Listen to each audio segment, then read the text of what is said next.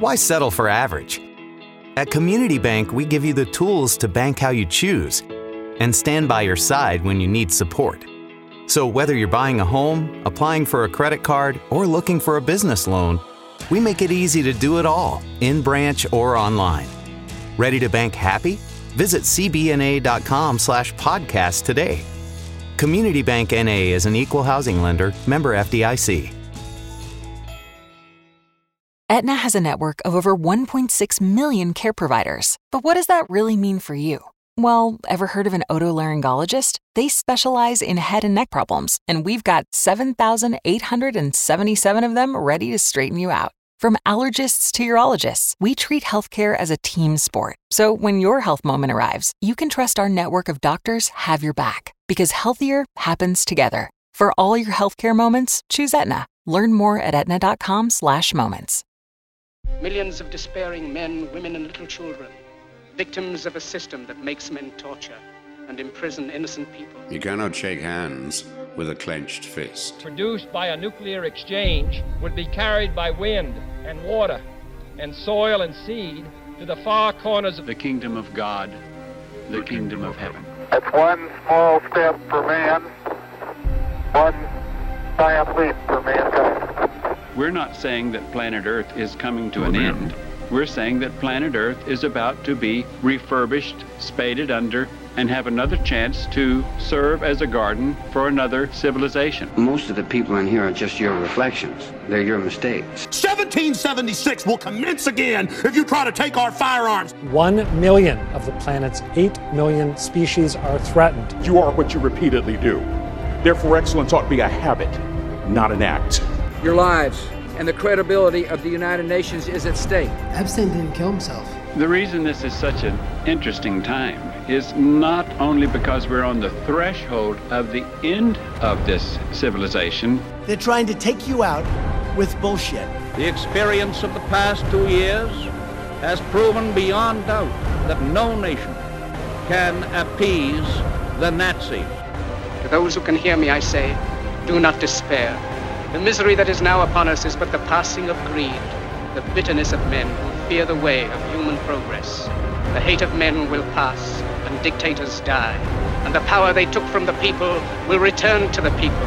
And so long as men die, liberty will never perish.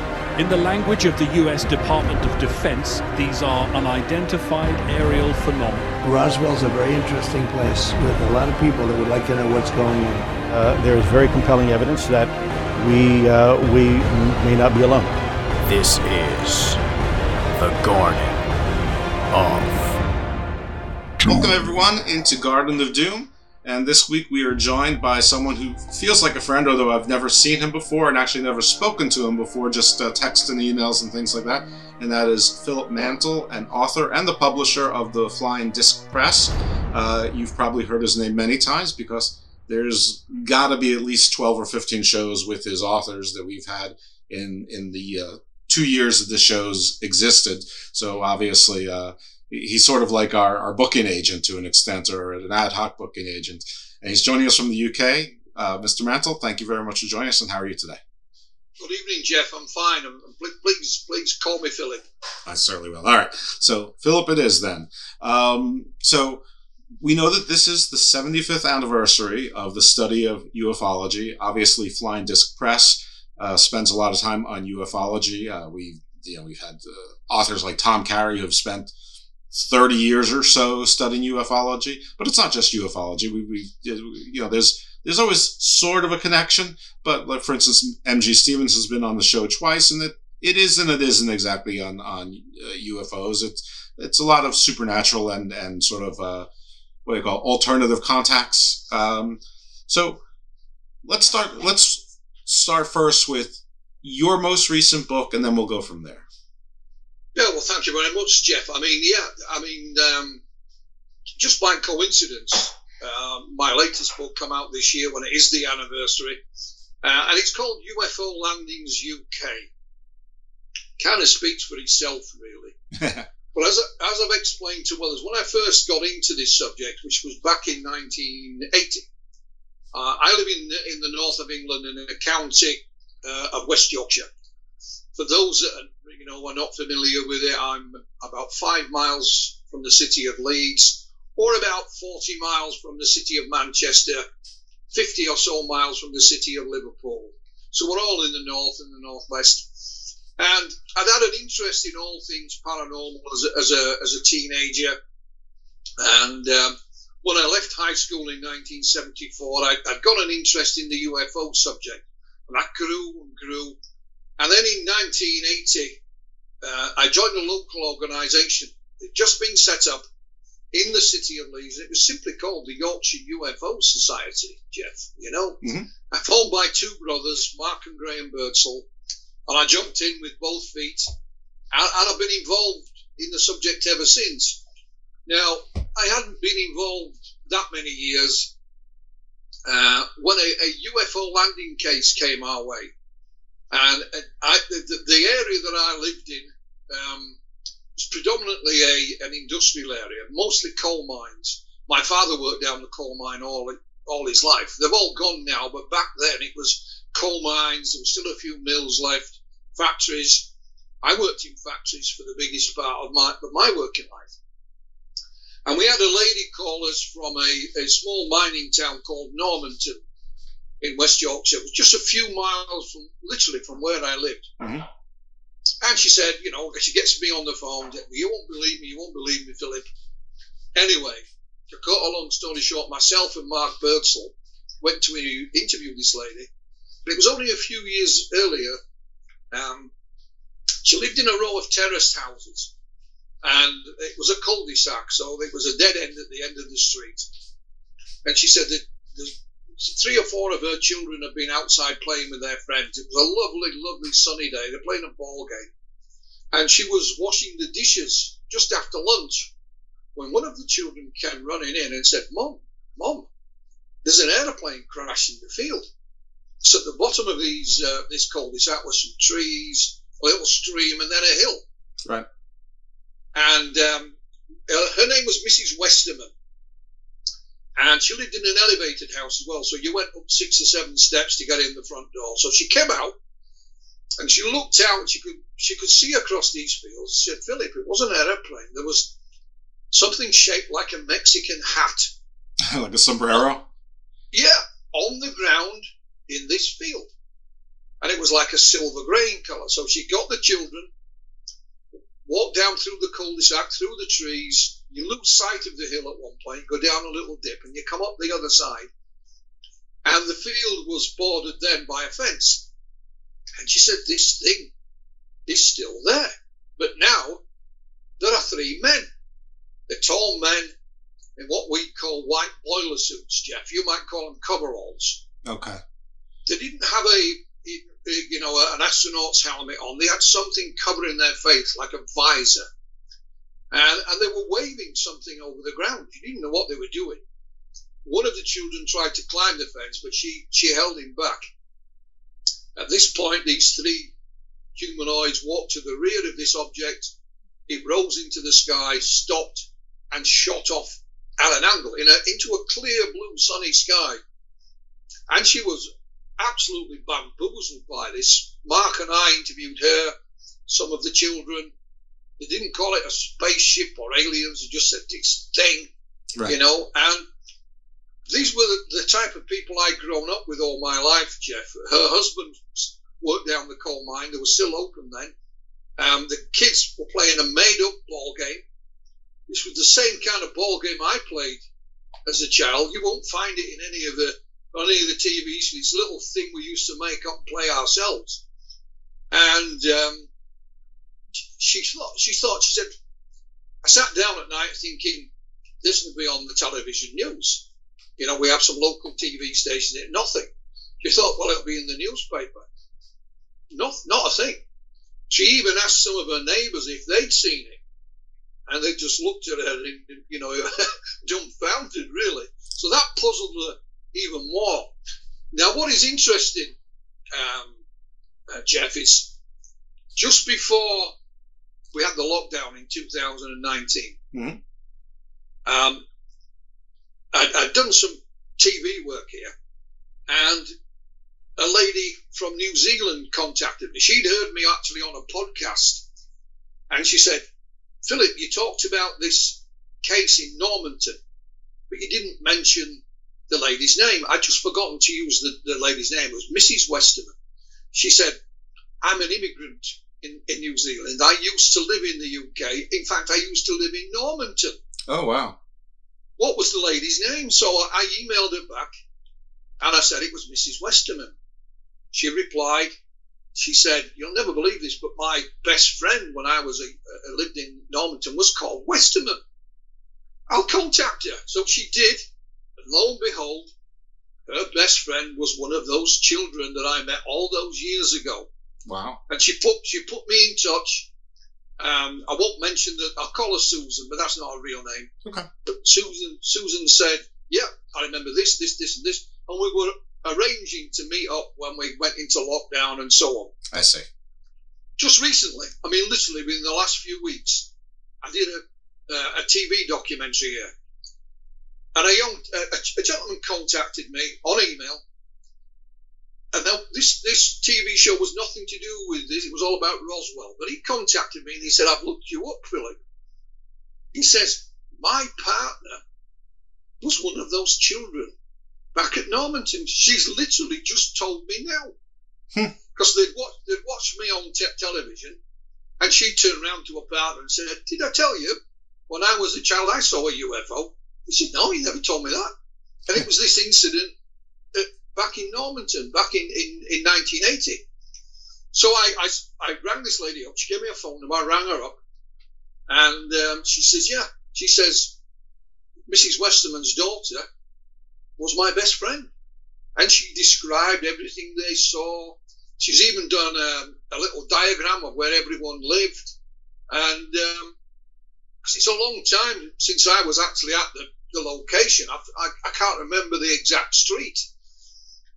So she said, here, she did like a Google map thing, and she showed me exactly where it is again, and it all fits into place. So you got second and third sourcing like 39 years later.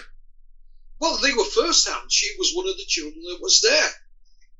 Because we interviewed another of the children's friends who hadn't seen anything, because he'd actually gone home for his lunch, and when he come back, he'd missed it all. And we spoke to him, and he was not happy. He was not happy, you know. And so we had, you know, re-interviewed, if you like, one of the witnesses from back then. I don't think we actually spoke to this youngster then. We only interviewed Mrs. Westerman's children. This was one of the friends, but nonetheless, who witnessed it all. So, you know, we had confirmation all these years back. I mean, I know these type of people, Jeff. I was one of them. My father was a coal miner. I was born and raised in a coal mining community. Mrs. Westerman wouldn't allow us to take any photographs. We weren't allowed to use her name at that point. I've only used it because I assume she's no longer with us, and I'm right. And she didn't want any publicity. And so you have two things. You either believe that they're telling the truth or they're lying. And I could find no reason at all why they would want to lie, you know. And then they've come forward all these years later, not prompted by me, just by chance seeing me on TV or on a podcast, you know. Right. So that got me interested in UFO landing accounts. And that account is in the new book, UFO Landings UK. So what it did, whilst I investigated all kinds of, you know, UFO reports that came our way, my files, if you like, on UFO landings started to accumulate. And again, come the pandemic, when we were all locked up, I thought, well, I've thought about writing this book before. So during the pandemic, hey presto, I got it finished. And you'll even see that if you go on Amazon and look at the publication date, it says 2 years ago. I didn't publish it 2 years ago. All I did was upload the cover at that point. But the first time you upload something, unless you put a publication date, which I didn't, it puts that date as the day it was published. So, but we've been making a documentary based on the book as well. So we filmed bits and pieces of that between the pandemic. The last bit of it was filmed this year, and that will be out later this year sometime. So that's how it all came about, Jeff. Well, that's great. I want to go back to the three. I think that you implied what they were. So but when you were first telling, I wasn't sure if those were like government, men in black types. Obviously, they weren't in black, or if the belief is that they were the crew who were somehow initiating or overseeing repairs, because it seems to have taken back off and shot off shortly after they were using the wand or whatever device they were using to. I'm picturing sort of like something from a sci-fi movie where like in a wand it's tied in maybe AI, I don't know. But were they? Do you think that they, or do the witnesses think that those were occupants of the vehicle or something governmental? We certainly didn't think it was anything to do with the government. Okay. This is a nondescript plot of land at the end of a cul-de-sac. There is nothing there, Jeff. Even to this day, there is nothing there. Normanton as a town, was fed by the coal mine. They've long since gone. All the coal mines around here have gone. On top of this little hill where they saw this thing, there used to be some electricity pylons. I assume they're still there, but they used to go out to a power station here called Ferrybridge. That's gone because it was coal-fired. And as you know, right. we're closing the coal fire. So no coal electrical plants, right? Yeah, there's no reason for anybody from anywhere to be in this little field at the end of nowhere. There is a very busy motorway, or highway as you might call it, goes past Normanton. It's called the M62. It runs from the east coast across to the west coast of the UK. So there's thousands of cars an hour go past it. It's a busy little place, but if you were driving down the motorway, you wouldn't take any notice of the place, So there's no reason for anybody to be there. We did the local checks. We used to have a helicopter port outside of Leeds, a little private place. They've no idea what we're talking about. That's long since gone. We didn't have a police helicopter then. There was no air ambulance. So you either believe them or disbelieve them. And at the end of the book, I leave the readers to come to their own conclusions, Jeff. I don't know. Did they report any sign of injury, physical injury, or? No, not at all. Nothing. Okay. It was just almost, and I might be saying it's, I might be incorrect. It was almost that you had to be at that place at that time to share this experience, whatever it was, because when I say we, I've ran the story in our local newspaper here a couple of times down the years, trying to find these children again. And no one stepped forward, and no one else stepped forward and said, oh, well, I wasn't one of them, but I saw something. Absolutely nobody. Of course, that could just mean that they haven't read the newspaper, of course, but so that is, and that really puzzled Mrs. Westerman. She thought it'd be on the TV news. Was there a physical description that was beyond humanoid? Or like what was the approximate height? Were limbs elongated, thinner, shorter? They looked like you or I. They were tall. Okay. But they were that close to them. They said they didn't have gloves on. They had mittens. And they had boots that had a big wedge on them. And it wasn't a helmet over their heads. It was some kind of visor over the front of their face. And the lady who's just stepped forward now, she said they were waving something over the ground similar to, but she doesn't mean that there were this, like metal detectors, as if they were looking for something. And that is it. They didn't go into any other details than that. They didn't call them spaceships or flying saucers or aliens, just this thing. Mrs. Westham also described it as looking like a tank, but with rounded edges, but no gun turrets or anything like that. Make of it what you will, but that set me on the path looking at UFO landing cases in the UK down the decades, hence the book. And I found it rather nice, actually, that, the book is out, and here you have one of those witnesses stepping forward. Yeah, no, that's great. And, and she said, I'm going to read the book, Philip. I said, I offered to send her one. I assumed, bearing in mind, Jeff, this is done on email and then on the mobile phone. Right, sure. I assumed this lady I'm talking to still lived in the area, but she doesn't. She actually lives in Cornwall, and you can't get any further away. That's the southernmost tip of the UK. Right. Because if she lived locally, I was going to offer to actually bring her a book and go and have a chat. She says, "No, you're all right. I'm going to buy one." So, I left it at that. Right, cha-ching, exactly. So, well, it wasn't. I would happily have sent the lady a book. I offered, but she says, "No, I'm going to get one." I'm just teasing. So that's sort of your origin story as to what got you interested, and it actually it sounds like as a result of your work that you now have another witness that maybe you can build upon that story. So okay, so that was your origin story, and so it started with you and a couple guys in Yorkshire, I think you said, or Yorkshire. Yep. So what happened next? What was how did it evolve? Well, I was always the type of person that always wanted to know more, Jeff. I mean, I was very naive when I joined the Yorkshire UFO Society. I didn't know an awful lot about the subject. I'd read some books, seen maybe one or two documentaries, but I just felt I'd found my niche in life, my home, if you like. I felt this was the place where I was meant to be. And I was the kind of kid at school. I was always the idiot who would stick his hand up and ask the dumb questions, because I was curious. I still have a curious mind now. I'll give you an example. When I worked in the factory, I was trained to work on this huge piece of equipment, a huge long plant. I won't go into the boring reasons why but so this chap's, he's training me how to use this equipment. And he said, at this point, you lift this roller.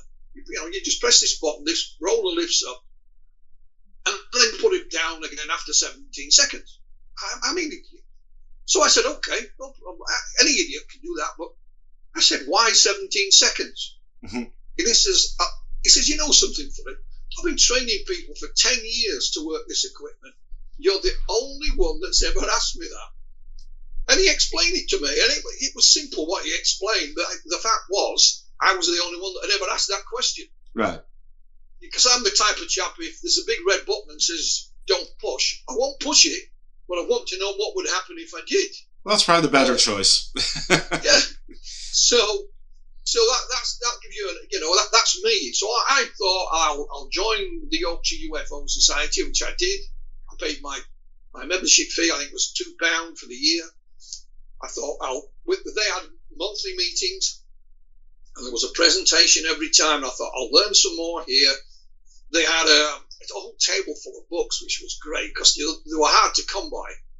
And I thought, I'll read some more books, ask a few questions, write a few letters, and I'll have all the answers I want in no time. I mean, how naive was I? So here I am all these years later, Jeff, 40 plus years later, still asking certain questions. I've had some of those questions answered, but by no means all of them. And so, again, as we moved into the 1980s, our county in the north of England used to be one large county, but it had been split into four. It's simply North Yorkshire, West Yorkshire, East Yorkshire, South Yorkshire. I'm in West Yorkshire. In North Yorkshire, we have the Yorkshire Dales National Park, beautiful part of the world.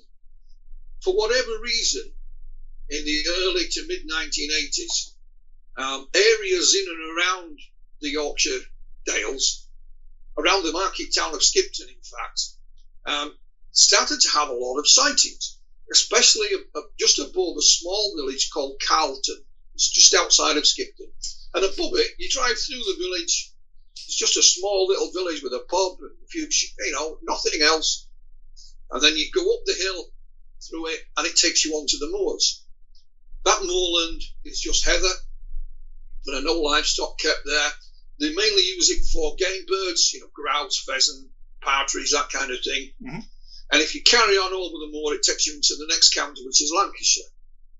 And There's not much else there, to be honest with you, but for some reason, Jeff, UFO sightings started to come from these areas. There's a couple of little villages in the Dales there, and there's a couple of businesses, you know, and somehow these sighting reports found their way to us. We used to make ourselves very visible, and because there was no internet in those days, you know, so we would leave flyers in pubs, you know, restaurants, reference libraries at local police stations with all our particular, our name, address, telephone numbers, and so on. And so we were kept very busy. So from an investigation point of view, it was great. Can I ask a question that it may or may not have an interesting answer or not to it? We're recording this on July 24th. You know, I always record shows, and you know, I'm never exactly sure when I'm going to actually publish them, probably like you are with books. And yesterday I recorded a show with someone named Maria Wheatley, who is a dowser, and then she investigates a, you know, entirely different field that, you know, I don't think she would call it paranormal, but let's call it paranormal just for the sake of brevity. Anyway, the reason is because we discussed a lot about the Fae folks. So my question is this part of the world that you're talking about, even though there's not a lot of sounds like urbanization there, not a lot of tourist, you know, areas, not giant metropolises, but there's a high degree of it sounds like UFO sightings. Is there a history, a lore, or legend with a lot of Fae folk, you know, or other mythologies, legends, you know, Druidical or otherwise, tied to this area, or is yeah. There is not as much as some of the areas that Maria has probably dealt with, but there is. Why settle for average? At Community Bank, we give you the tools to bank how you choose and stand by your side when you need support. So whether you're buying a home, applying for a credit card, or looking for a business loan, we make it easy to do it all, in branch or online. Ready to bank happy? Visit cbna.com/podcast today. Community Bank NA is an equal housing lender, member FDIC. En Family Dollar sabemos que quieres más para disfrutar tu verano. Por eso encontrarás más en cada tienda, como nuestra gran variedad de helados y postres congelados para refrescar y consentir a tu familia. Family Dollar, te ayudamos a hacer más. Yes, and we found that out during our investigations. We hear about the old legends. There was witchcraft still practiced in the area. And if you go over into Lancashire, there's a place called Penderhill, that was related to witchcraft. Further down the moors, what's called Rombold's Moor, there is a place there called White Wells, and that's where the fairy folk. What are moors? You know, what are moors? You don't know. You've never seen The Hound of the Baskervilles? I did, and I also listen. I remember Beware the Moors from American Werewolves in London. Well, that's the same location. That is the moors. It's moorland. It's you know, it's usually heather, or there may be livestock, usually sheep. So it's not like a swamp or anything. It's like pasture land. No swampland. No, So some of the moors will have livestock, mainly sheep. Others will have heather, you know, and grasslands, and will be used for game birds. But they are usually semi-rural now, rather than completely rural, because you know the towns and cities have encroached on them. But once you get on there isn't an awful lot going on, even today, you know. And where we used to go, Carlton Moor, the road that used to go over the top of it was just a shortcut between one county and the next. There was nothing of any interest there at all. Pretty, you know. You maybe hear of Wuthering Heights, sure, from the Brontes. Yeah. You know, they live where they lived in their town was bordered by the moors, and that's where allegedly they got a lot of their inspiration from, because it was so. I mean, it's not easy to get to where they lived today. It's a place called Haworth where the Brontes lived. Right, that's the book with Heathcliff, right? Yeah, that's right. So you'll go back a century or so when they lived there. It was even more desolate. And there is a place on the moor called Top Withens, and she said that's the inspiration for Wuthering Heights, you know. But there's nothing there. It's a beautiful part of the world. The fields are segregated by what we call dry stone walls. So there's no brick or concrete. It's just walls that are built with stones. Right. And it is of skill in its own right, and it looks beautiful, you know. And there is ancient buildings in the area. There is some ancient stone circles as well. So I'm biased because I'm from this part of the world. It's a beautiful part of the country. So this is moorland.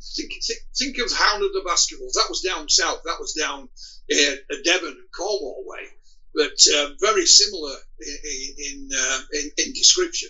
Gotcha. Okay. Well, the audience might have known, but I figure if I don't know, it's a reasonable chance. There's a reasonable chance that other people don't, and have just sort of had an impression. I had a misimpression. I thought it was sort of a place where there's always fog and might be a little swampy or something like that. But no, it just sounds like it's just like you said, semi-pastoral, not quite forest, sort of the borderland between the two. So maybe you think of where people go fox hunting or something. I don't know, or pheasant hunting. Anyway, no more fox hunting. That's banned. Not allowed anymore. Good. I like foxes. Anyway, so we have so. Your area had a high level, or at least it felt like a high level, high number, high frequency, and so your group got involved, and I guess it grew from there, right? Absolutely. I mean, I remember going across the moors to speak to a gentleman who had a business there. He ran his own cattery, so if you were going away on holiday, and you had a pet cat, you could leave it with him for a week or a fortnight, you know. Right. And I remember speaking to him. He said, I have a routine every night. Last thing before I go to bed, I go out, I check this, I check that. I do the same routine every night. And he says, when I check it, as I turn around, there's my house in front of me. And the hills that the house is perched on just falls away down behind the house. And he said, Philip, there are 5 huge orange balls behind my house, like the size of a dinner plate.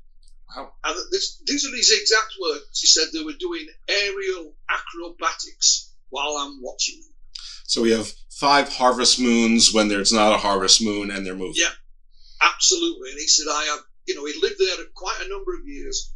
He said, I've never, ever seen anything like it in my life. So there's no chance this was like the torrid meteor shower or anything like that. This was synchronized.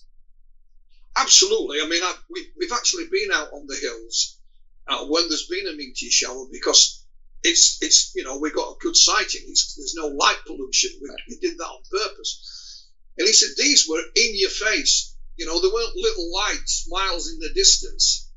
They were like big dinner plates behind his house. Right. And that was kind of reminiscent with a lot of things that was reported to us, Jeff. So what we did one year, I think it was maybe 84 or 85, can't remember the year, we placed a caravan on top of Carlton Moor, just outside of Skipton, and we manned it 24 hours a day for 7 days a week. We did a couple of little sky watches, but mainly we did some local publicity and asked people to come out and report their sightings to us. And we even put some signposts, pointing the way up either side of the moor so people knew where we were. And they did. People came. They had to come out of the way to report this. And we found that whatever this phenomenon was, it wasn't something that just happened then. It went back decades because some of the farmers in the region, they lived there and their father lived there and their grandfather and so on. And but then, like we mentioned, others mentioned other things, what we'd probably class as paranormal events. In the area as well. So it was only quite by accident that we started then to ask questions when we went to interview people. We'd take the details down of the site and we'd say, you ever see anything else happen? And they'd they might even tell us a local folklore story. One of our members was a police sergeant in the area. And he told us a couple of things. He says one night, him and his colleague, they got called out to a house that had a burglary reported. So when they get there, there's a couple. He said they've been out for the evening, they've been out for dinner somewhere, So this police sergeant said, well, what's been stolen? And they said nothing. So he looks at his partner and thinks, what have you phoned us for if nothing's been stolen? He said, well, somebody's been in the house. What do you mean? And he showed him a lot of their ornaments and their pictures on the wall have been turned upside down. And just left. There was no damage. There was no sign of any forced entry, no windows open or doors broken. The police sergeant said, I don't know what you want me to do. Yeah, right. And then on another occasion, he said, we got called out to a fire. There's a fire reported in a house. And he said, we actually got there before the fire department. And he says, our training tells us that if you're there before the fire department, if you can make entry, you do. Sure. So he said, you kick the door in and you actually go down on your hands and knees on all fours because the heat rises. Right.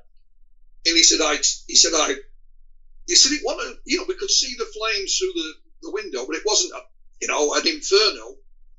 So he said, I walk, go down on all fours, enters the building, and he said, I look through the door and there's a man lying on the living room floor and he has a flame coming out of his torso. There's nothing else on fire, just this flame coming out of this gentleman's torso. And this chap said, I wondered if you would class that as spontaneous human combustion. That's what it sounds like. He said it was bizarre. He said it's the most bizarre thing he'd ever seen as a police officer. Yeah, and then he came back out because the fire department turned up. He said, so with all that, we've started to uncover these things, Jeff, as we ask more questions. Well, I just saw John Carpenter's Vampires recently for about the millionth time, but probably for the first time in 25 years. And that sort of sounds like when the vampires were put into the sun, it's like their bodies burst into flames from the torso often. Was this a human being who was injured? Was this It was dead. Dead. It was dead. Okay. Yeah. So what do you think? It was like removing evidence, or are we not speculating at all?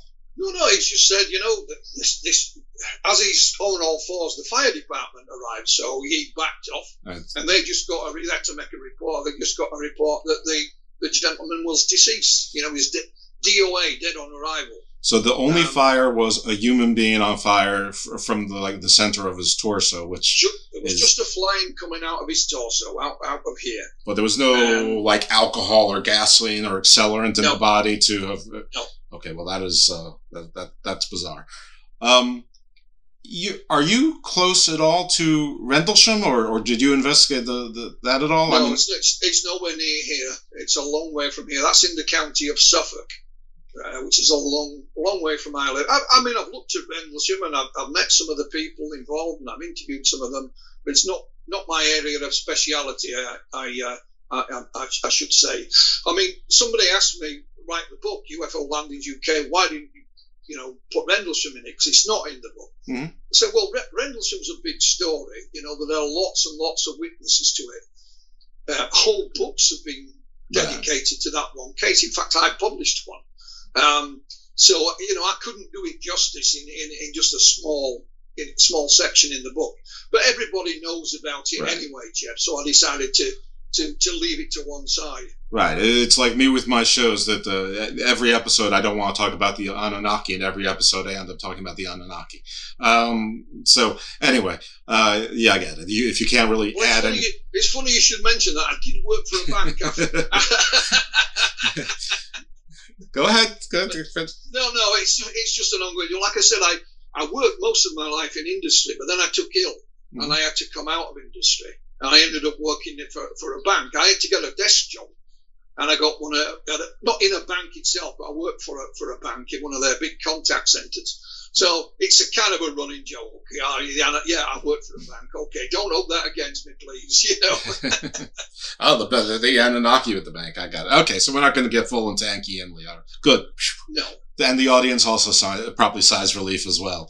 Because I'm going to stop because I'll start rambling about it. I want to skip to a little bit. Obviously you introduced me to Tom Carey and some other American researchers.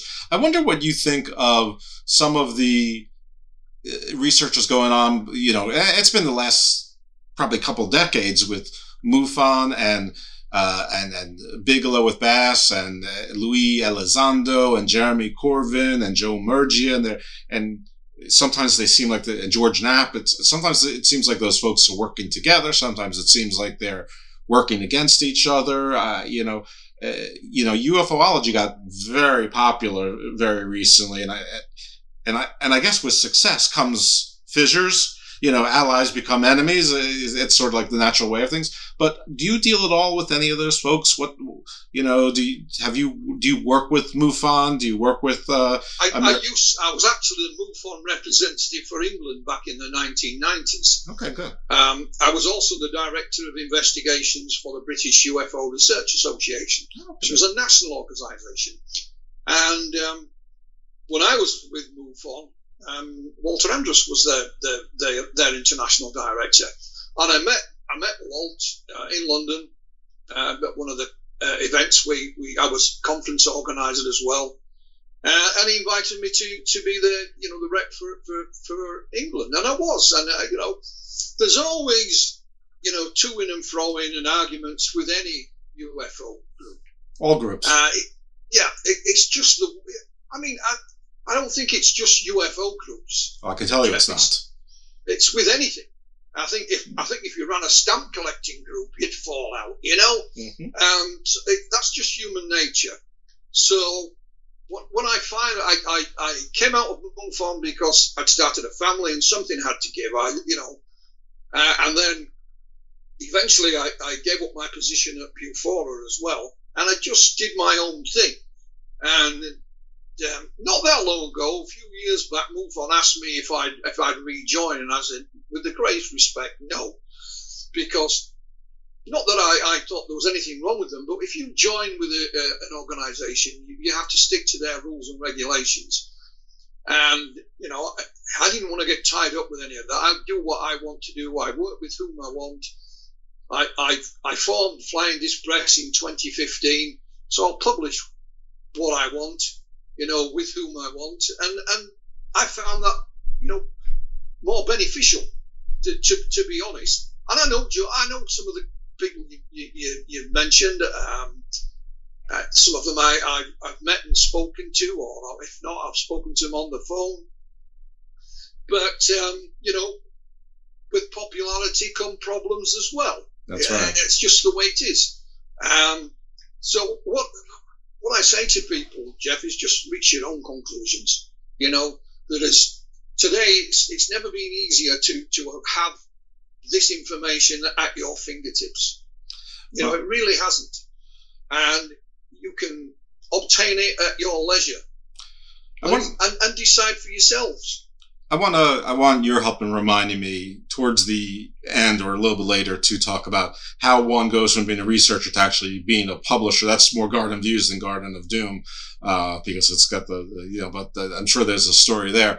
But I mean, I can't have one of the premier experts in ufology and an actual publisher on the hook here and not ask you about the disclosures of the last year or so with, all of the navies and air forces coming forward, Congress, here in the U.S. authorizing task force, the White House, acknowledging things. The Tic Tac photos from the Nimitz, some are old, some are new. What do you think? What do you think the change is? What do you think is going on? What do you think those Tic Tacs are? Let's start with the positive, shall we? Yes. It has brought the UFO subject back into the mainstream. Mm-hmm. And the media, by no means all of them, you'll never have all of it, the media in general are started to take a more serious, objective look at the phenomena, pretty much like they did in the mid-1990s when Dr. John Mack stepped out of the shadows, a Harvard professor, saying that we should be looking at alien abductions, there is something going on here. And there was a shift then. But of course there was no internet then, but today we have all that. So let's look upon it on the positive side. You see more articles now of a serious nature than you do with, mickey taking and making fun of the subject, which can only be a good thing. On the other hand, it builds up people's hopes and dreams. There are those that have made claims that disclosure is going to happen now, or next week, and they always say it's that when I first joined ufology, or got involved, I should say, there's a very well-known author here in the UK, I'm not going to mention any names, he was adamant that the government, were going to spill the beans anytime soon. It's coming. And then, of course, nothing happened. And then, of course, you move on in time. We used to have a thing called Operation Right to Know. And then you'd stand outside the White House with banners. And they were adamant, this same mysterious them were going to tell us. Now they call it disclosure. And people's hopes and desires have gone up again. But in all likelihood, if you think disclosure is coming, you have to believe in the first instance that the powers that be, have something to disclose. But how do we know that? When it comes to the various Navy videos, the Tic Tac, the Go Fast, the Gimbal, the Flirt, whatever you want to call them, they are interesting. But let's be also honest about them. These were filmed by Top Gun Navy pilots, aircraft costing between $100 and $150 million each. Yet all they end up with is a fuzzy blob on the screen. Let's face it, Jeff, that's all we've got. Pretty much. And when it comes to military technology, we know for a fact that from smart bombs and missiles, you can see the enemy. We've seen it, in Afghanistan and Iraq. You can see the people walking in the street before the missile hits. But when it comes to UFOs, we've got 3 fuzzy blobs. However, they have released it. Or they have released them. So let's be grateful for that. And we'll probably argue about these 3 videos ad infinitum. I see it every day, on social media, because they're not clear. It is as simple as that. And yes, Congress have had hearings. Again, let's look at the positives. Better than not having any hearings. Whether anything will come of it, we shall see. We'll just have to be patient. But let's remain positive. The only thing I picked up when they had the hearings, I watched it live. There was all this thing about defence. Some people have said, is this another way for the defence community to increase its budget? Because at the end of it, they said we can't rule out these being Chinese or Russian. Right. So is it a backdoor attempt to get some more money for the budget? And then, of course, we've got the war in the Ukraine with the Soviet Union. So it's probably a good time if you're in the military industrial complex in the US. Probably a good time to be going to the government saying we need some more money. And, true, but it hasn't been a bad time to be in the military-industrial complex since the 30s, really. So, no, there's good times and better times. Yes. America's probably been at war with somebody for as long as I can remember. Well, you started it. Yeah, we started. But no, I'm just saying, is it a backdoor way of getting some more money? You know what? Sure. Whatever department you have within your government. Right. For the government, what's $1 billion or $2 more? But if you're a private business, what's $1 billion or $2 more? Yeah, exactly. Then we have controversy. So this is the downside of it. We have people like Mr. Elizondo claiming to have run this, that, and the other without any proof that he did so. The Department of Defense to this day say no, he didn't.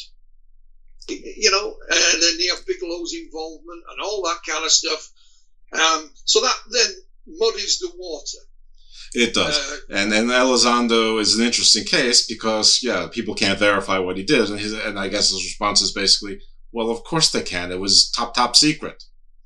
Well, then why should we believe you? Well, exactly.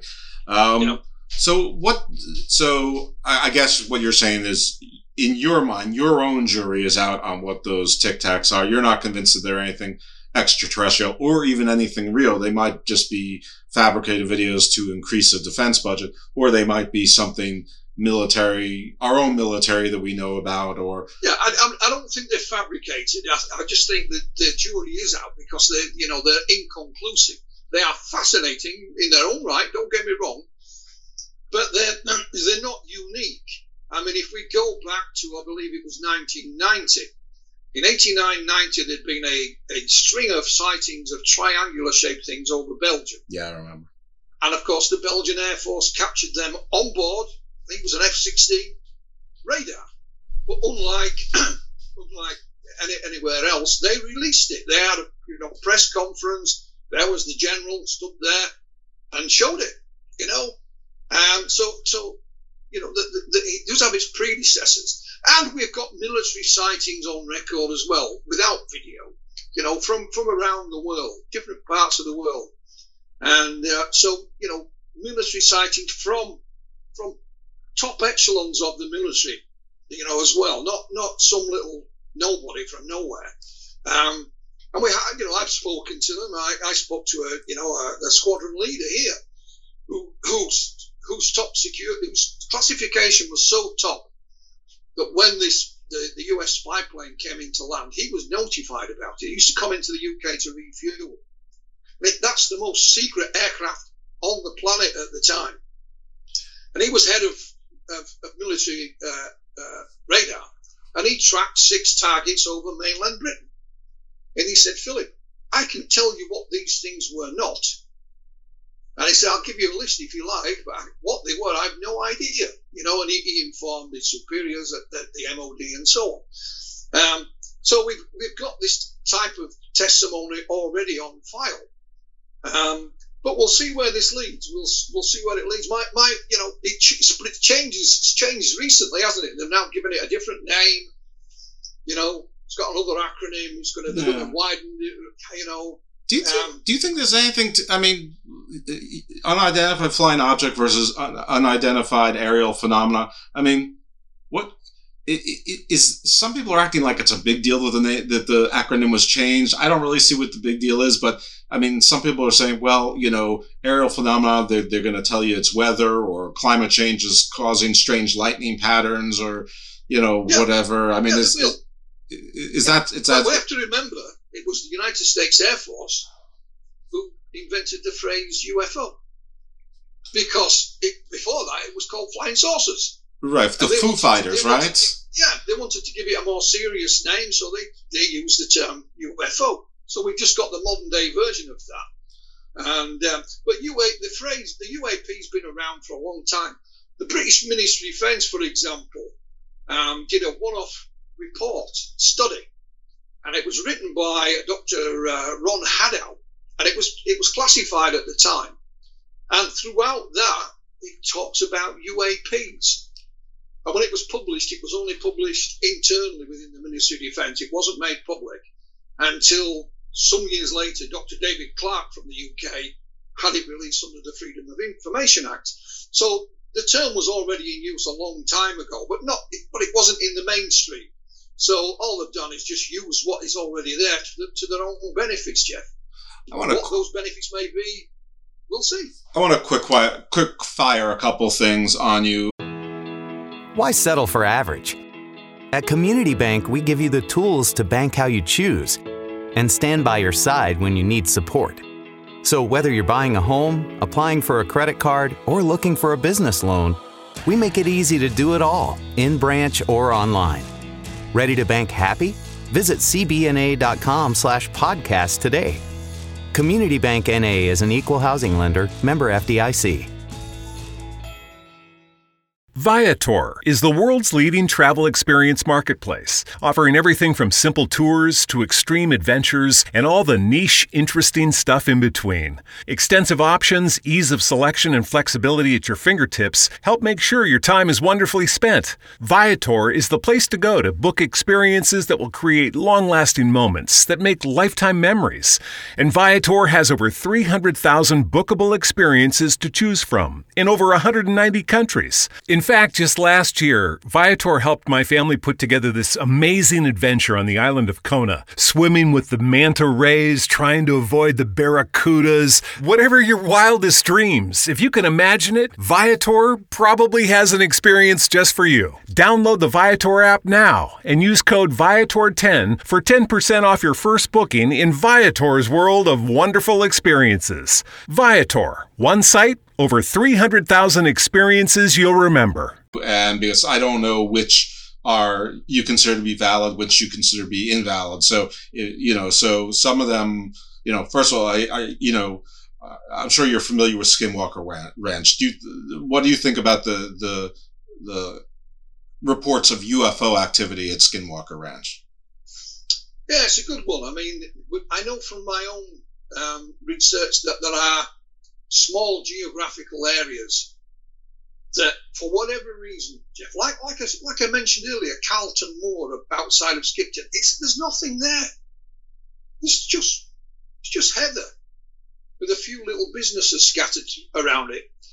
But in that area were all kinds of things were reported. So I don't see why Skinwalker Ranch should be skeptical about it. I think there's been a lot of hype because there's television involved and things like that. We know how TV works. But I don't think it's unreasonable to acknowledge that there are relatively small geographical areas that, for whatever reason, have a large sprinkling of paranormal phenomena reported there. There's a place called Hessdalen in central Norway. It's very similar. It's just 3 mountains is Hessdalen. I've been there. I made the mistake of going in the winter. It was about minus 10, 10 foot of snow. But there's nobody lives there, Jeff. There's about 200 people in the whole area. There's only I think 5 or 6 million in the whole of Norway. So there is nobody there. So there are other geographical areas that, for whatever reason, have a high intensity of strange phenomena. In Russia, for example, they call them the M zones. M for mystery, I presume. So, Skinwalker is one. It's just one that's got a lot of publicity and a lot of hype and a lot of TV. I think if you take all that away and get to the core phenomena, I don't see why not. What about the Phoenix Lights, which sound a little bit like and looked a little bit like the Belgian lights? No, absolutely nothing like them. The Phoenix Lights were flares and military aircraft. Gotcha. End of story. Okay. I'm finished with. I have a case that I personally investigated, from the UK, from just outside of the city of Hull, in East Yorkshire, which is about 40 miles from here. And I was actually live on air on BBC Radio when this event was taking place. And it was a huge V formation going out over the North Sea. And people were phoning in, they're reporting it. And I found out the local Air Force base was contacted. It's no longer there now, it's closed, but it was there at the time. I think we're going back to, again, 84, somewhere around there, 1984. And they said it's nothing to do with us. They didn't mean nothing to do with us, Royal Air Force. They meant nothing to do with our air base. Right. But what it was, and it didn't take long to find out, it was 2 tanker aircraft with 7 jets behind each one. And they go out over the North Sea just in case there's any accidents and there's fuel spillage. It doesn't fall on a population, goes into the sea. And it's just fortunate we had a guy in Hull as a UFO investigator. He'd recently only just started, so I went over to help him. And I'd already got the documentation about what we're actually looking at. One chap said, this V formation landed in my field. I'm a farmer. It landed in the field. Well, there's no way that 16 military aircraft can land in a farmer's field. Right. And the Phoenix Lights, the only difference between that and the Phoenix Lights is some people took photographs, or video film, I should say. Mm-hmm. And then it got hyped up by the television and so on. People will disagree with me, and I have no objection to that. But if they'd like to see the case I investigated in Hull that shows you this, I have it all documented, and I'd gladly share that with them. Okay. All right. The big one, Area 51 in Roswell. Well, Area 51, what can I say? I don't know. None of us know much about it. It is still, I would say, probably the most top secret location, military location on the planet, certainly in the United States. And that's it. I don't believe a word of Bob Lazar. He said all his documents were destroyed by the powers that be, but okay, let's assume they were. But if I really wanted to investigate you, Jeff, could I not go back to your high school? You could. Speak to your classmates. Do you remember? Speak to some of your teachers. If you went to college or university, well, what class did you take? Well, I took physics. Well, okay, I'll go and speak to the physics professor or some of the students who were in the same. There is nobody who remembers it. And funny you should mention that. I'd read an article today about Bob Lazar, but it was published a couple of years back when Jeremy Corbell made his documentary about him. Actually, during the making of it, Bob Lazar he runs his own business now, dealing with, I don't know, chemicals and compounds and all things that he supplies them, all legal. Mm-hmm. They were raided by the local police and the feds. So he said, it's because Bob, had stolen a piece of this mysterious element 115 that he claimed powers the flying saucers, and they were trying to. What it all turned out. And you can view the police files on this that have been accessed. It was part of a murder investigation. They weren't accusing, Bob wasn't a suspect, but somebody had been murdered by a compound called thallium. And it's radioactive. Right, I've heard of thallium. And of course, on Bob Lazar's website, he was selling thallium for somebody else. Yeah, so that's, they want to know if anyone bought it to see if they could investigate them, possibly. Yeah. But you don't see the filmmakers telling you that. No, it was the feds that were, this is a long-running thing that the feds have done to Bob Lazar because he was a whistleblower and all this lot, So I tried to speak to Bob Lazar when he first raised his head back in the 80s, but he'd set up a business then, and I managed to get through to the business and spoke to his partner, but I didn't get hold of Bob. But, it's a fantastic story, but that's all it is, I'm afraid. Okay. And there you go. How about Antarctica? It's cold. Okay. Nothing more. That's why the quick fire is fine. Okay. And I have a friend, hi Jimmy, who's in Melbourne, Australia, and he talks about that there's a U.S. Australian joint base there, and there's a lot of activity down in that part of the world. Is there anything to that? Well, again, Australia has its own folklore about these strange places. In Australia, these strange lights, the ones I described on Carlton Moor, they're actually called the Min Min lights in Australia. So they've got their own folklore about this phenomenon as well. But military bases being busy, let's be honest, Jeff, most of us have no idea when we're looking at military aircraft and their light configurations and their movements.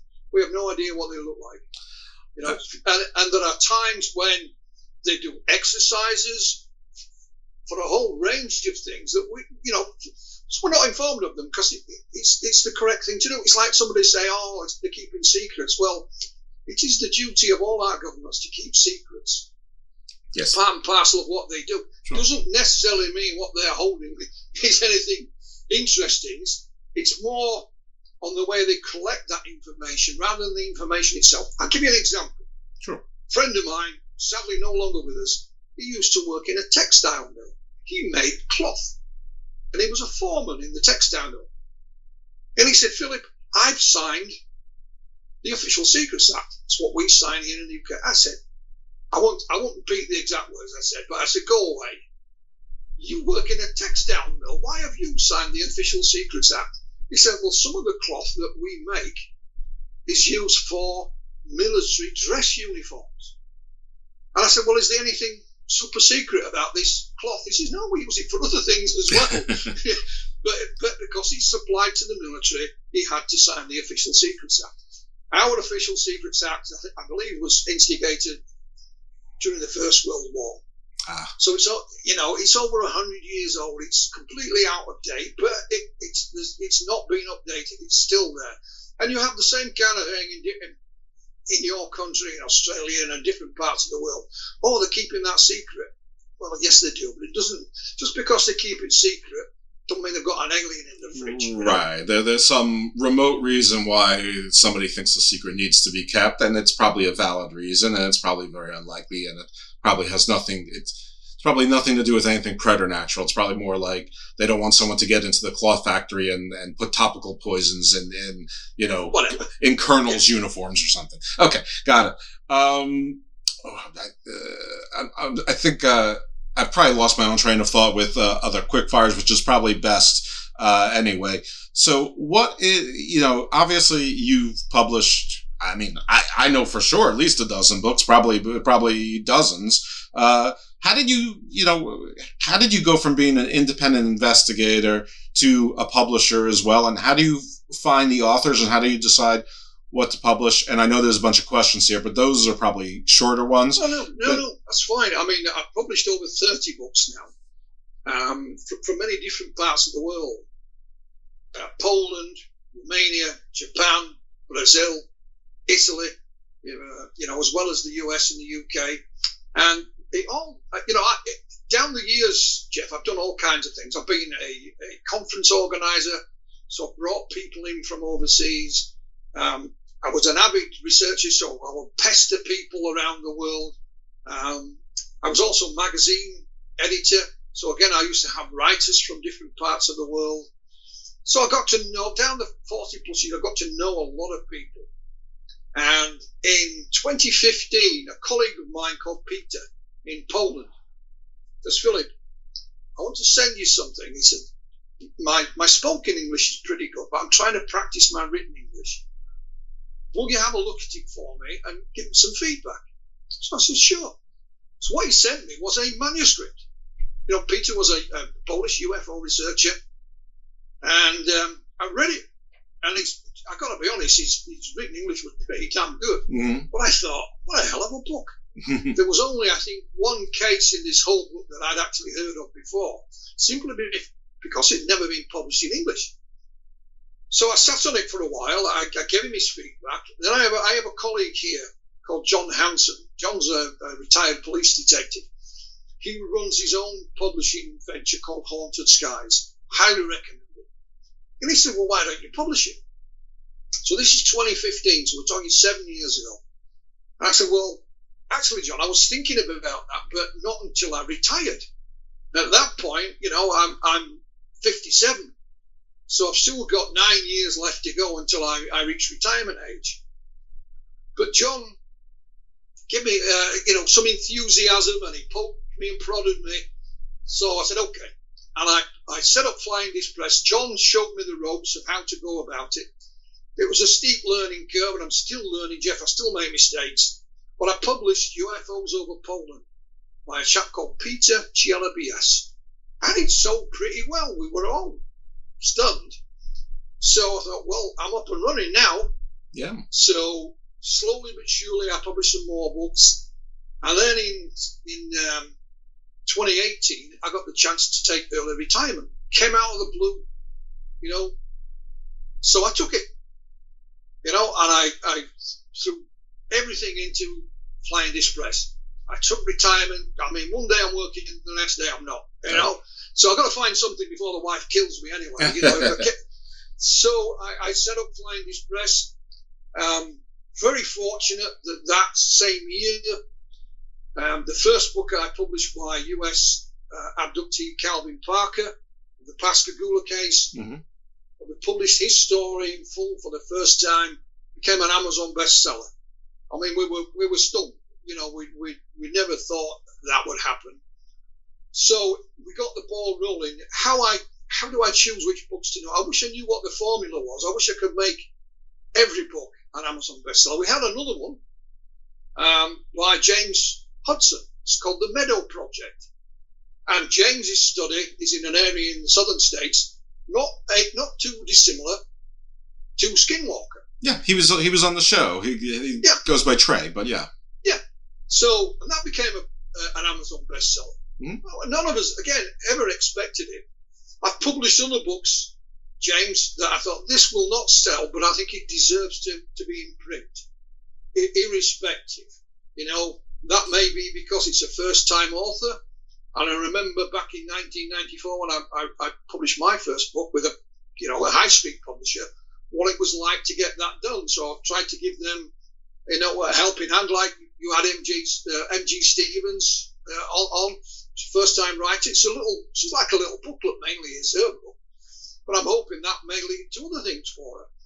And I'll publish things just because I think, well, I find it interesting. Maybe somebody else will. There's no guarantee of that. And I've got more books coming out as we speak, and I'm lining up more books for next year. I have no idea whether these will be financially successful or not. And several of the people next year will be first-time authors. So what we've also done, we've broadened our horizons. We now have Flying Disc France. So some of our books get published in French. I have a colleague in France who runs that. He's a professional translator. We have Flying Disc Press Latin America, based in Argentina. So some of our books have been published in Spanish.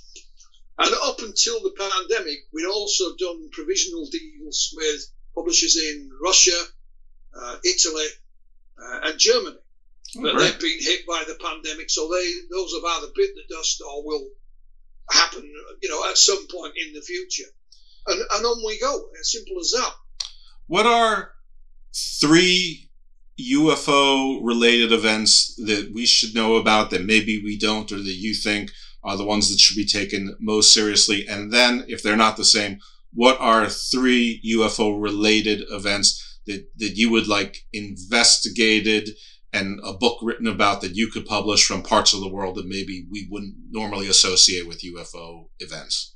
Well, when I decided to look into the Pascagoula case, the way it came about, it involved 2 men, Charles Hickson and Calvin Parker. Charles Hickson was deceased, but he published a book with William Mendes back in 1983 called UFO Contact Pascagoula. It didn't sell many, therefore if you found a second-hand copy, it cost you an arm and a leg. So I got the rights to republish it, and I thought, I'll see if I can find the other guy, Calvin Parker. Mm-hmm. And I did, quite by chance. But when I first started looking into it, Jeff, there were UFO investigators in Mississippi. This is where it happened. I'd never heard of the case. So it was literally dead and gone. So once we got the story out, you will be amazed at the information that we've managed to uncover, including first-hand eyewitnesses to it, documents, photographs, you name it. All that will be revealed next year. It's the 50th anniversary. I've worked with an academic in the States called Dr. Irina Scott. Right. She was on the show also. You sent her over. You had a great interview with her. Yeah. And we are doing a documentary series to coincide with it. That starts filming in September. I would advise anyone and everyone to look into that case. It is fascinating. As for others, have a look around. Perhaps look at some of the material we've published from countries that you don't suspect have anything to do with UFO, like Poland, like Romania. If you like extreme high strangeness cases, then look at things from South America, especially Brazil. That's why I published a book on Brazilian cases, because they are very bizarre, very high strangeness, but nonetheless fascinating. Oh, can you send me that author?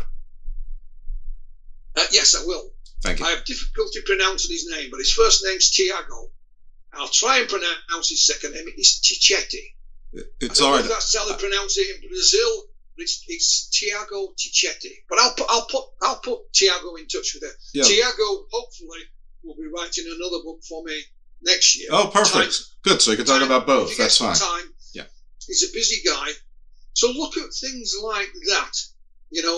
What cases would I like covering? Ones that nobody's ever heard about. Yeah, exactly. Like Africa or something. There's a young man from the States. It's called Jesse Peak. He's part of MUFON. He runs his own podcast as Jesse. But he's been doing his own research and investigations, and he contacted me about how do I go about writing a book, Philip? So I said, this is the way. Just a few simple pointers. I said, you don't have to publish it with me. This, I'll gladly give this information free of charge to anyone. But he decided he wanted to publish with me. I said, that's great. But a lot of what, if not all of what he's got, has never been seen before. Or he may have written the odd article here and there, but which has been seen by a few hundred, a few thousand. But in general, you've never heard it. So that's the kind of info. If you're going to a publisher, or you're going to self-publish, it's better if it's something that nobody has seen or heard of before. Or they may have seen a little bit about it, but then you've gone and dug, like we dug into the Pascagoula case, and we found out a whole mountain of new material. Even Calvin Parker could not believe what we were turning up on a weekly basis at one point. It staggered us all. So that's what I would be looking for, and that would be my advice to anyone. And go for it. There's nothing to stop you. What I've still got them in my file. I have a filing cabinet, Jeff, an old-fashioned filing cabinet. In there is a file with all the rejection letters I got back in the early 1990s from publishers when I was trying to write my first book, all saying no, thank you. So I've kept them, but we don't have to do that now. Yes, we still have your high street publishers in your bookstores and what have you. But now we have digital technology, which enables people like me to run a small business, or people like you, or anyone else who's listening, to do it themselves. The only difference is them promoting it. Any one of us can write a book now and publish it.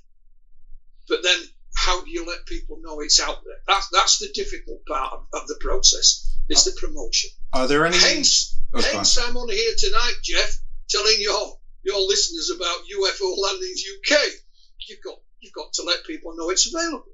That's exactly right. And we're gonna get right back to that pretty soon. Are there any I'll call them high strangeness events that you're aware of that you would like, an author to come to you with and say, I'm researching this, I'm writing this book, and you're like, yeah, I was really hoping somebody would come to me with that? There's not one that I'm aware of. Like I said, with Calvin's case in Pascagoula, I knew that I got a whole book about the case, which was Charlie Hickson's. But it was all the other stuff that once Calvin went public, others started to come out of the woodwork. Because back in 1973, when this incident happened, they were made a fool of, by the media. Today, as we spoke about earlier, that attitude has kind of changed. Right. So now they saw Calvin being treated with respect. Plus, they'd also now aged. They've come of an age where they really didn't give a monkeys. Right. They're going to be, So it encouraged them to come forward. And there will be incidents, that you look at it like. I published a book not long ago by Kevin Randall about an incident, I think it's 1954 or 56, at Levelland, Texas. Right. All I'd read about Levelland, Texas was a small article about it. But Kevin's kept digging and digging and digging and digging. And I found a whole host of new information that nobody knew was around. And hey, presto, we end up with a book full of new information about what we thought was a small case. So there's nothing to stop anyone doing that if as long as they've got the patience and the determination. Well, folks, you've heard it here. If you've got a real case and you think you're a decent writer, you have at least someone who's going to give you an ear. Let's get back to UFOs in the UK, your book, your specialty, your passion. And obviously, without giving out too much, give us like your top 3 to 5 sort of teasers or trailers. Like if you were doing a movie trailer for your book, which things need to be in that trailer to say, hey, I got to read this book? Oh, man. Well, one of the things when I was writing the book, because bearing in mind I've been collecting this material for a long time, it kind of refreshed my memory about some of the cases I actually had on file. And there's a number of them, Jeff, but there's one, and I don't know why it is, but it happened in 1975, in July 1975. in a place in Wales. And I can't pronounce the name of it, but I'll try. It's Machynlleth. If anybody's from Wales, they're probably laughing now. Welsh is a very strange language, Jeff. But basically, he had a young fella. We call him Trevor, and he went down to the beach one day with his father, and behind them was some rocks. And he said, Dad, can I go play in the rocks? Yeah, sure. So his dad sits on the beach. You can see him. Trevor goes up the rocks. And what does he see when he reaches the top? There is this thing sat on the ground. It's round. It's got lights around it. It's got a dome. But inside it, there are two figures, I'll say, outlined. But they're like liquid lava. All the internal structure of these figures is moving and squirming. And at one point, the dome starts to open. So Trevor runs like a lunatic down to the beach to his father. Says, Dad, there's a flying saucer up here. And he turns and runs again. And his father thinks, what's the damn fool talking about, And he looks up and he can see him. And he sees Trevor hiding behind a rock. And he keeps popping his head up like that. And what Trevor is actually doing, he's hiding from this thing. And then he's gone, And it's the very bizarre nature of it, Jeff, that kind of sticks in my mind. I mean, there aren't ex-witnesses. There's nothing left on the ground. There's no photographs. It's just the bizarre nature of it. You will not find this type of thing reported on science fiction films of the time. Certainly not in TV documentaries. This was 1975. It's not. We have a famous science fiction TV series here called Doctor Who. Yes, of course. Doctor Who's aliens in those days were men in outfits. They were always humanoid men in outfits, because apart from the Daleks, of course. But they just had men inside them. So it's the bizarre nature of it, and it's just one that always stuck in my mind. And I would say to your listeners, how many have ever heard of that case? I wouldn't suspect there'll be many. And the full details are in my book, along with a drawing of it, an artist's impression. And that's just one of many of the bizarre cases. I don't use the word bizarre. I use high strangeness. Right. Because I've taken that from the late Alan Hynek. Right. And all these cases have various degrees of high strangeness to it, one way or the other. I'll allow you as the reader to reach your own conclusions. At the end of the book, I asked a number of my colleagues, all here in the UK, no Americans, no Europeans, all UK researchers, what do you think about this phenomenon? And they all give their various opinions. So you've got a wide variety of different opinions. But nonetheless, there's the information. Draw your own conclusion. We're going to play a little game, and it's a little game. It's just called Relationship, No Relationship. Things that people often associate with UFOs, whether you think there is a relationship or not. You can call it fact fiction. You can call it BS or not BS, whatever terminology you want, as long as it's pretty clear. Crop circles. Man-made. Okay. Cow mutilations. I have no interest whatsoever. Okay, good. Me either. I have no reason I have no idea why an alien would be interested in mutilating a cow. No. Yeah. All right. Pyramids and other ancient structures. No involvement whatsoever. Okay. Ley lines. Don't exist. Okay. We're going through these really quick. Air Force bases. Yes. Okay. But perhaps government experimental vehicles rather than UFOs. Okay. All right. Now this isn't quite relationship, not relationship, but it's good. Grays? Do you think that they are the if at all, and if so, are they the short ones or the tall ones? Because I hear stories probably equally on both. So I guess yes or no, they exist, and if so, they're one or the other, or there's both. Good question. Well, I would say which came first. we often refer to the Greys as originating with Betty and Barney Hill. Yeah. You know, that encounter happened in 1961, of course. However, if you look at the original documentation and statements made by Betty and Barney Hill, what they saw were not the little grey guys. They were small humanoids. Betty, I never met her. I corresponded with her. She used to call them the UFO men. They even wore a grey uniform with a cap, which reminded her, you know, it's not very tasteful. She didn't mean it in person. She meant in look. She reminded her of the Nazis. Mm-hmm. So where did the little grey guys come from? What is it from the abductees, or was it from the UFO researchers? That's the question we should be asking. Have we as UFO researchers used our bias? We all have it. We all have confirmation bias one way or another, Jeff. Have we used our own bias, knowingly or unknowingly, to shift the details of the phenomena to suit our own belief system? And I think you might find that might have happened with the Greys. Okay. Because I'm not sure where the origin comes from, to be honest. But they are definitely there. They're definitely reported. But as you say, if you were in the police and you did a lineup, you know, okay, I've been abducted by a little grey guy. Okay, we've gone out and got half a dozen. Which one was it? They'd all be smallish. You know, they'd be 4 foot tall, 4'6", whatever. You know, so that's the kind of thing. It's an average. How about fae folk or / cryptids? What I'll say about fae folk, or fairy lore, you might call it, I have my own personal story. My late mother was born in Northern Ireland. And when she was a child, they lived in quite a remote spot. So we're going back to the 1930s. My mum was born in 1927. And they lived on a small, we call it a small holding here, but a small farm with her brothers and sisters, mum and dad.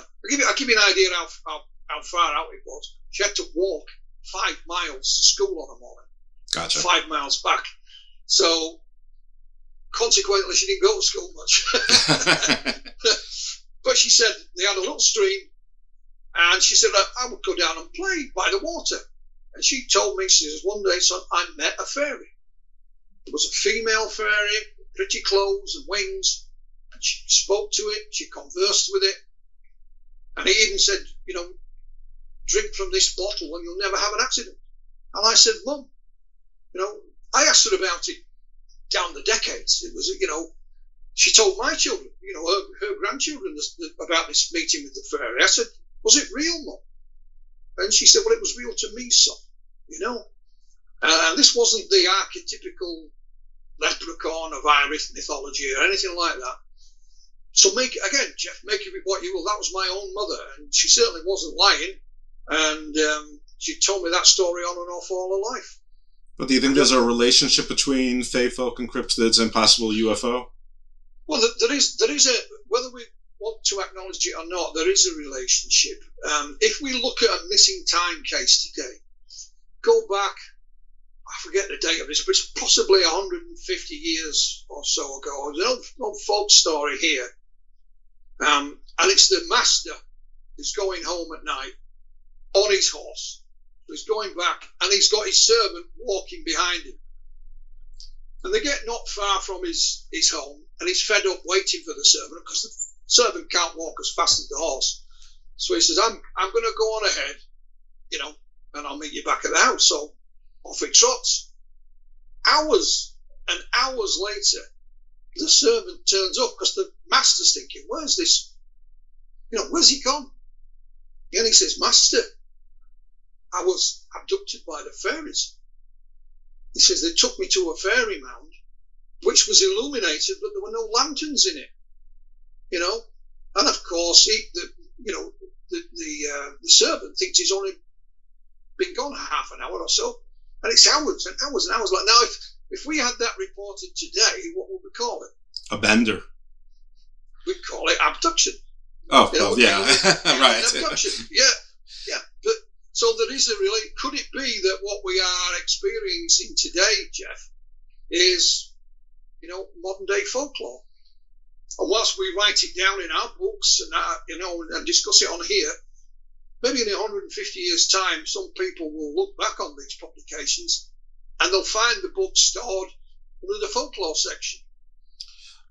What's your take on ancient aliens and panspermia, or panspermia, so they don't have to be connected? Well, ancient aliens is the kind of thing you'd love for it to be real. You really would. I mean, I met Eric von Daniken, who was just like the godfather of the ancient aliens. Well, certainly wasn't the first. The modern godfather, yeah. Yeah. I met him in Vienna back in the 90s at a UFO conference there. He won't remember me. But a lovely fella, don't get me wrong, a really nice guy. But the fact is, none of the actual artifacts, can be proven to be anything other than man-made. They're all made out of rock or stone or whatever. But I wouldn't rule out the theory in general. I really wouldn't.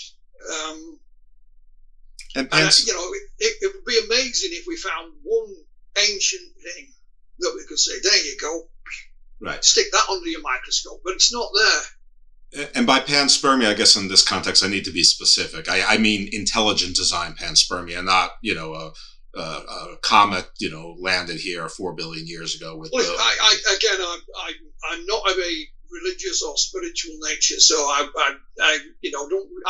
follow. You have to remember Charles Darwin. Oh, I mean extraterrestrial intelligent design, not God intelligent design. Oh, well, okay, ET design. I don't know. I mean, what we're learning all the time, and it's just being confirmed by the pictures from the James Webb Space Telescope, of course, is the size of the visible universe. It's far bigger than we ever dreamt of, Jeff. It's 40 plus billion light years across. Wow. It's 2 trillion galaxies. Within those galaxies, there's gazillions of stars and planets. But not only is there more of it, it's further away than we ever expected. So, when we talk about life visiting us here on Earth, I wouldn't ever rule it out. But one is, how do they find us in the first place? If I call you Captain Kirk tomorrow, you can go off in the Enterprise. Where would you go? That's a great question. Where would I go? I'd probably go to the moons of Jupiter. That's probably where I would go. Right, but when you're looking for alien life, how would they find us? And it's just by chance. I was watching a documentary last night. Now wait, I would swing by the dark side of the moon just because you have to. Well, I watched a natural history thing, and it was talking about the dolphins, and they have their own rudimentary language. Yep. Dolphins are self-aware, so when they put a mirror in the swimming pool with them, and they recognize it was themselves. They've even got names for each other, although we don't know what the names are. They squeak something. But we can't communicate with them, Jeff. We can get them to jump up in the air and catch a fish, but you can't say, hello, Flipper, did you sleep all right last night? How's the wife? So when it comes to intelligence elsewhere, that would have to be surely,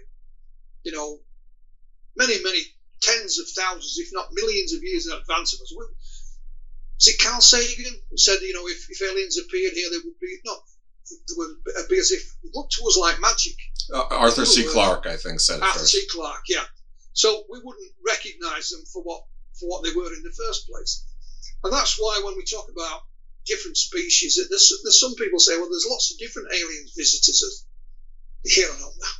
It would be that much difficult for one to find us, let alone now you're talking about lots of them. Sure. And if you look back at ufology in general, the subject has progressed, if I want to use the words. Back in the 1950s, it was the Space Brothers. And, the contactees said, they came from the dark side of the moon. Of course, in the 60s, we sent a probe around the moon. There is no life there. Well, they come from Venus. Well, we went to Venus, and the atmosphere is so hostile there. There's nothing can live there. They come from Neptune. Now it's Zeta Reticuli. So as our science expanded, the aliens seem to get further and further. Right, the goalpost keeps moving. Yeah. So,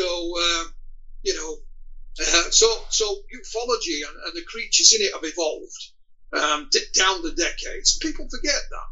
Because somebody said to me not long ago, where have all the Space Brothers gone? I thought, well, good question. What a damn good question. You know, I didn't have an answer. And then somebody said, well, why do UFOs have lights on them?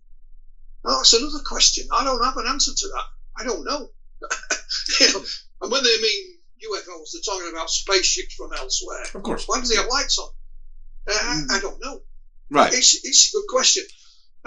Right. Why would they need lights? They would undoubtedly have technology that wouldn't require headlights, and it's not like they're worried about crashing into each other either. You know, so yeah, why would they have lights? Well, there you have Roswell. Right. Why would they come all that way, from wherever, and then crash?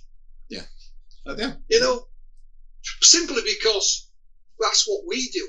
Right. You know, we humanize or anthropomorphize everything. Yeah. Although we never crashed during the moon landings, we almost did in Apollo 13. Right. But around about 50% of the unmanned missions to Mars have all ended in failure. You know, so we crash. It's as simple as that. And so, you know, we paint that same picture when we're talking about aliens coming here. It's not the same. It's not the same at all. Well, you know, my listeners are you know, I'm honestly not sure if they're true believers or if they just, you know, enjoy being exposed to this. And there's probably people in all sorts of different camps. So I shouldn't even paint that with a broad brush. But, you know, I think what we can glean from your answers is that you're pretty grounded. You're pretty much a fact evidence-based guy. And you have an open mind, but you're not prone to, you know, sort of wild speculations. And, you know, you're not going to connect, you know, A to K to U to Z and draw and say that's absolutely the conclusion. So, you know, so for whatever that's worth, I think people should check out your books because, you know, they're going to hear about high strangeness events, but not with sort of jump into wild conclusions without there being lots of dots there connecting them. Yeah, the books I publish don't reflect my way of thinking or my interest. You know, they reflect ufology in general. So there's something there for everyone, you know, from all different walks of life, from all different belief systems, something there for everyone. And we've covered some of those topics tonight, Jeff. So what it does show you when we talk about these topics, that ufology is not as straightforward as some people would imagine. It's not, is it UFOs? Are the aliens or not? It's a much broader church than that. And there are lots of other unanswered questions and lots of other possibilities. And some of that is reflected in the type of information I've published. And like I said, it is all there at our fingertips, you know, and it's there for us to digest and reach your own conclusion. Because when I entered this subject, Jeff, I really didn't care what the guy sitting next to me, what his beliefs were. I entered this for me only. And right. If I came to the conclusion that UFOs were X, Y, or Z, I don't care if anyone else shares that, because I'm not in it for them. I'm in it for me. I'll give you an example. I had a colleague called Albert Budd from London. Albert was a well-known UFO researcher, and he set off, you know, doing his own research, published 2 books, and he felt he found the answer. I won't go into it, you know, what he because it's too long. So once he felt he'd found the answer, that was him finished. He hung up his UFO hat, called it a day, and we've never seen him since. You know, and if I sometimes envy him, yeah, because if I'd found the answer, we wouldn't be talking tonight. He's a satisfied man. Yeah. So that's the way I look at it, and I would share that with others. You know, find your own answers, and once you've found them, perhaps it's time to go and do something else, or see if you can confirm them with whatever you want. It's entirely up to you. Excellent. Well, I think this is probably a good time to allow you to promote any of your materials, let people know where they can find you, how they can find your books, the books that you publish, and anything else that you want to promote, and talk about as we wrap this up. Well, thank you, Jeff. I mean, I'm on Twitter, I'm on Facebook, and if you just type in, you know, flyingdiscpress.com, disc with a K, flyingdiscpress.com, you'll find me. You know, I'm not hidden away somewhere on the wild and windy moors. I'm here in West Yorkshire. I'm easily located. Excellent. So Flying Disc Press, that's where you can find all of his works. Are there any, you said that there's films and documentaries coming out. Do they have titles? Yeah. Do we know the networks that we can look for them? Not at the moment, but we are literally beginning to film the Pascagoula documentary series this September. It's with a UK production company, and they will be out there in September filming. I will be with them in London at some point filming my part and others. All I know is it'll be broadcast next year. They have no idea yet how many people they're going to interview. All the witnesses are from our book. We've called the book, it's got a working title of The Pascagoula Close Encounter, Witnesses on the Record. That may well change because the TV company haven't picked their name yet. So we're gonna have the same name. So that's a working title. But it's the 50th anniversary next year, so it'll be out somewhere around that.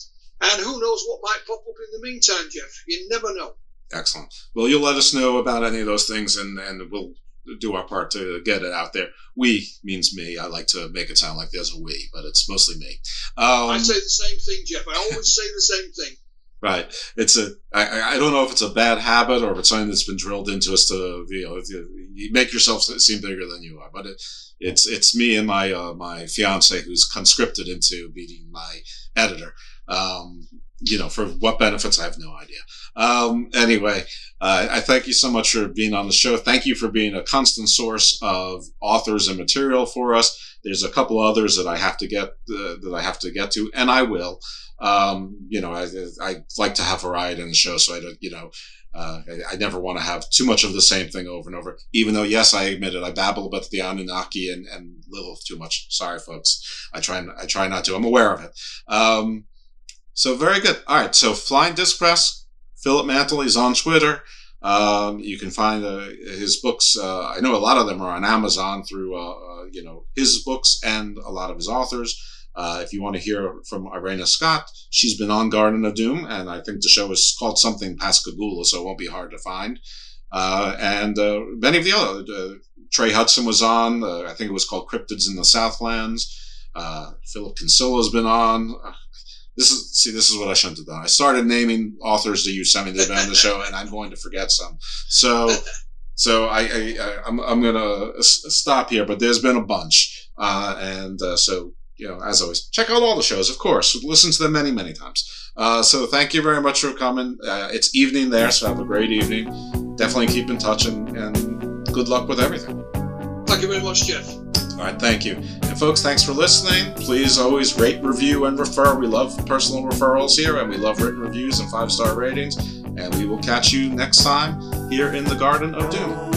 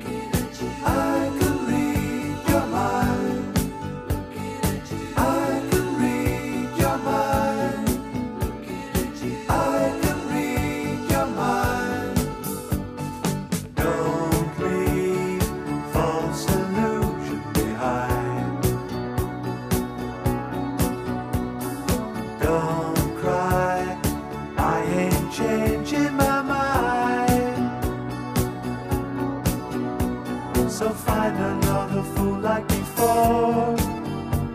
'Cause I ain't gonna live anymore believing some of the lies, while all of the signs are deceiving.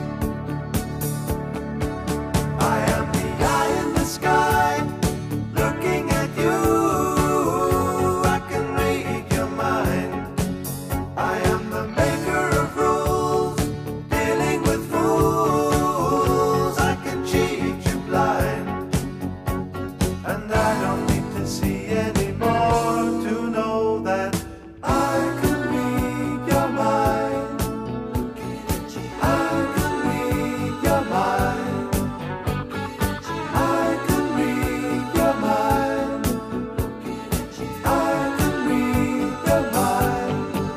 I am the eye in the sky, looking at you. I can read your mind. I am the maker of rules, dealing with fools. I can cheat you blind, and I don't need to see anymore to know that I can read your mind. I can read your mind. I can read your mind. I can read your mind.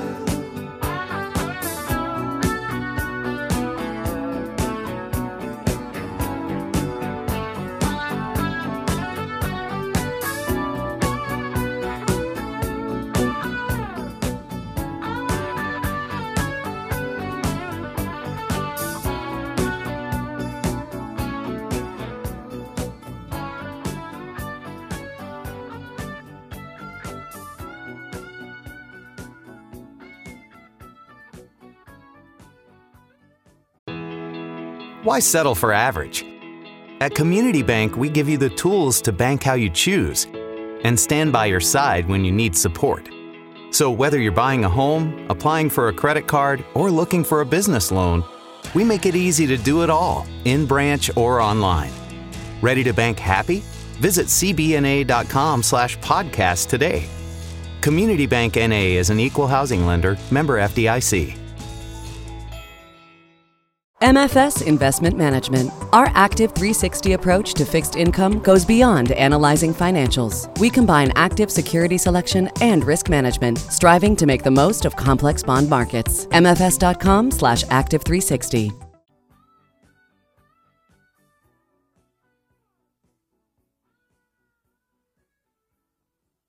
Nobody wants to be thinking about back to school already, right? I mean, didn't summer just start? I'm with ya. But it's not too early to be taking care of back to school vaccinations. Your Kinney pharmacist can now administer most vaccines for grade school, high school, and college students, including Tdap, hepatitis B, measles, mumps and rubella, chickenpox and meningitis, as well as HPV, COVID, and flu. Kinney even has Buzzy, the vaccine bee, to help take the sting out of shots. See what's required and schedule at kinneydrugs.com. Mary redeemed a $50,000 cash prize playing Chumba Casino online. I was only playing for fun, so winning was a dream come true. Chumba Casino is America's favorite free online social casino. You too could have the chance to win life-changing cash prizes. Absolutely anybody could be like Mary. Be like Mary. Log on to ChumbaCasino.com and play for free now. No purchase necessary. Void where prohibited by law. 18 plus terms and conditions apply. See website for details. The voice in the preceding commercial was not the actual voice of the winner.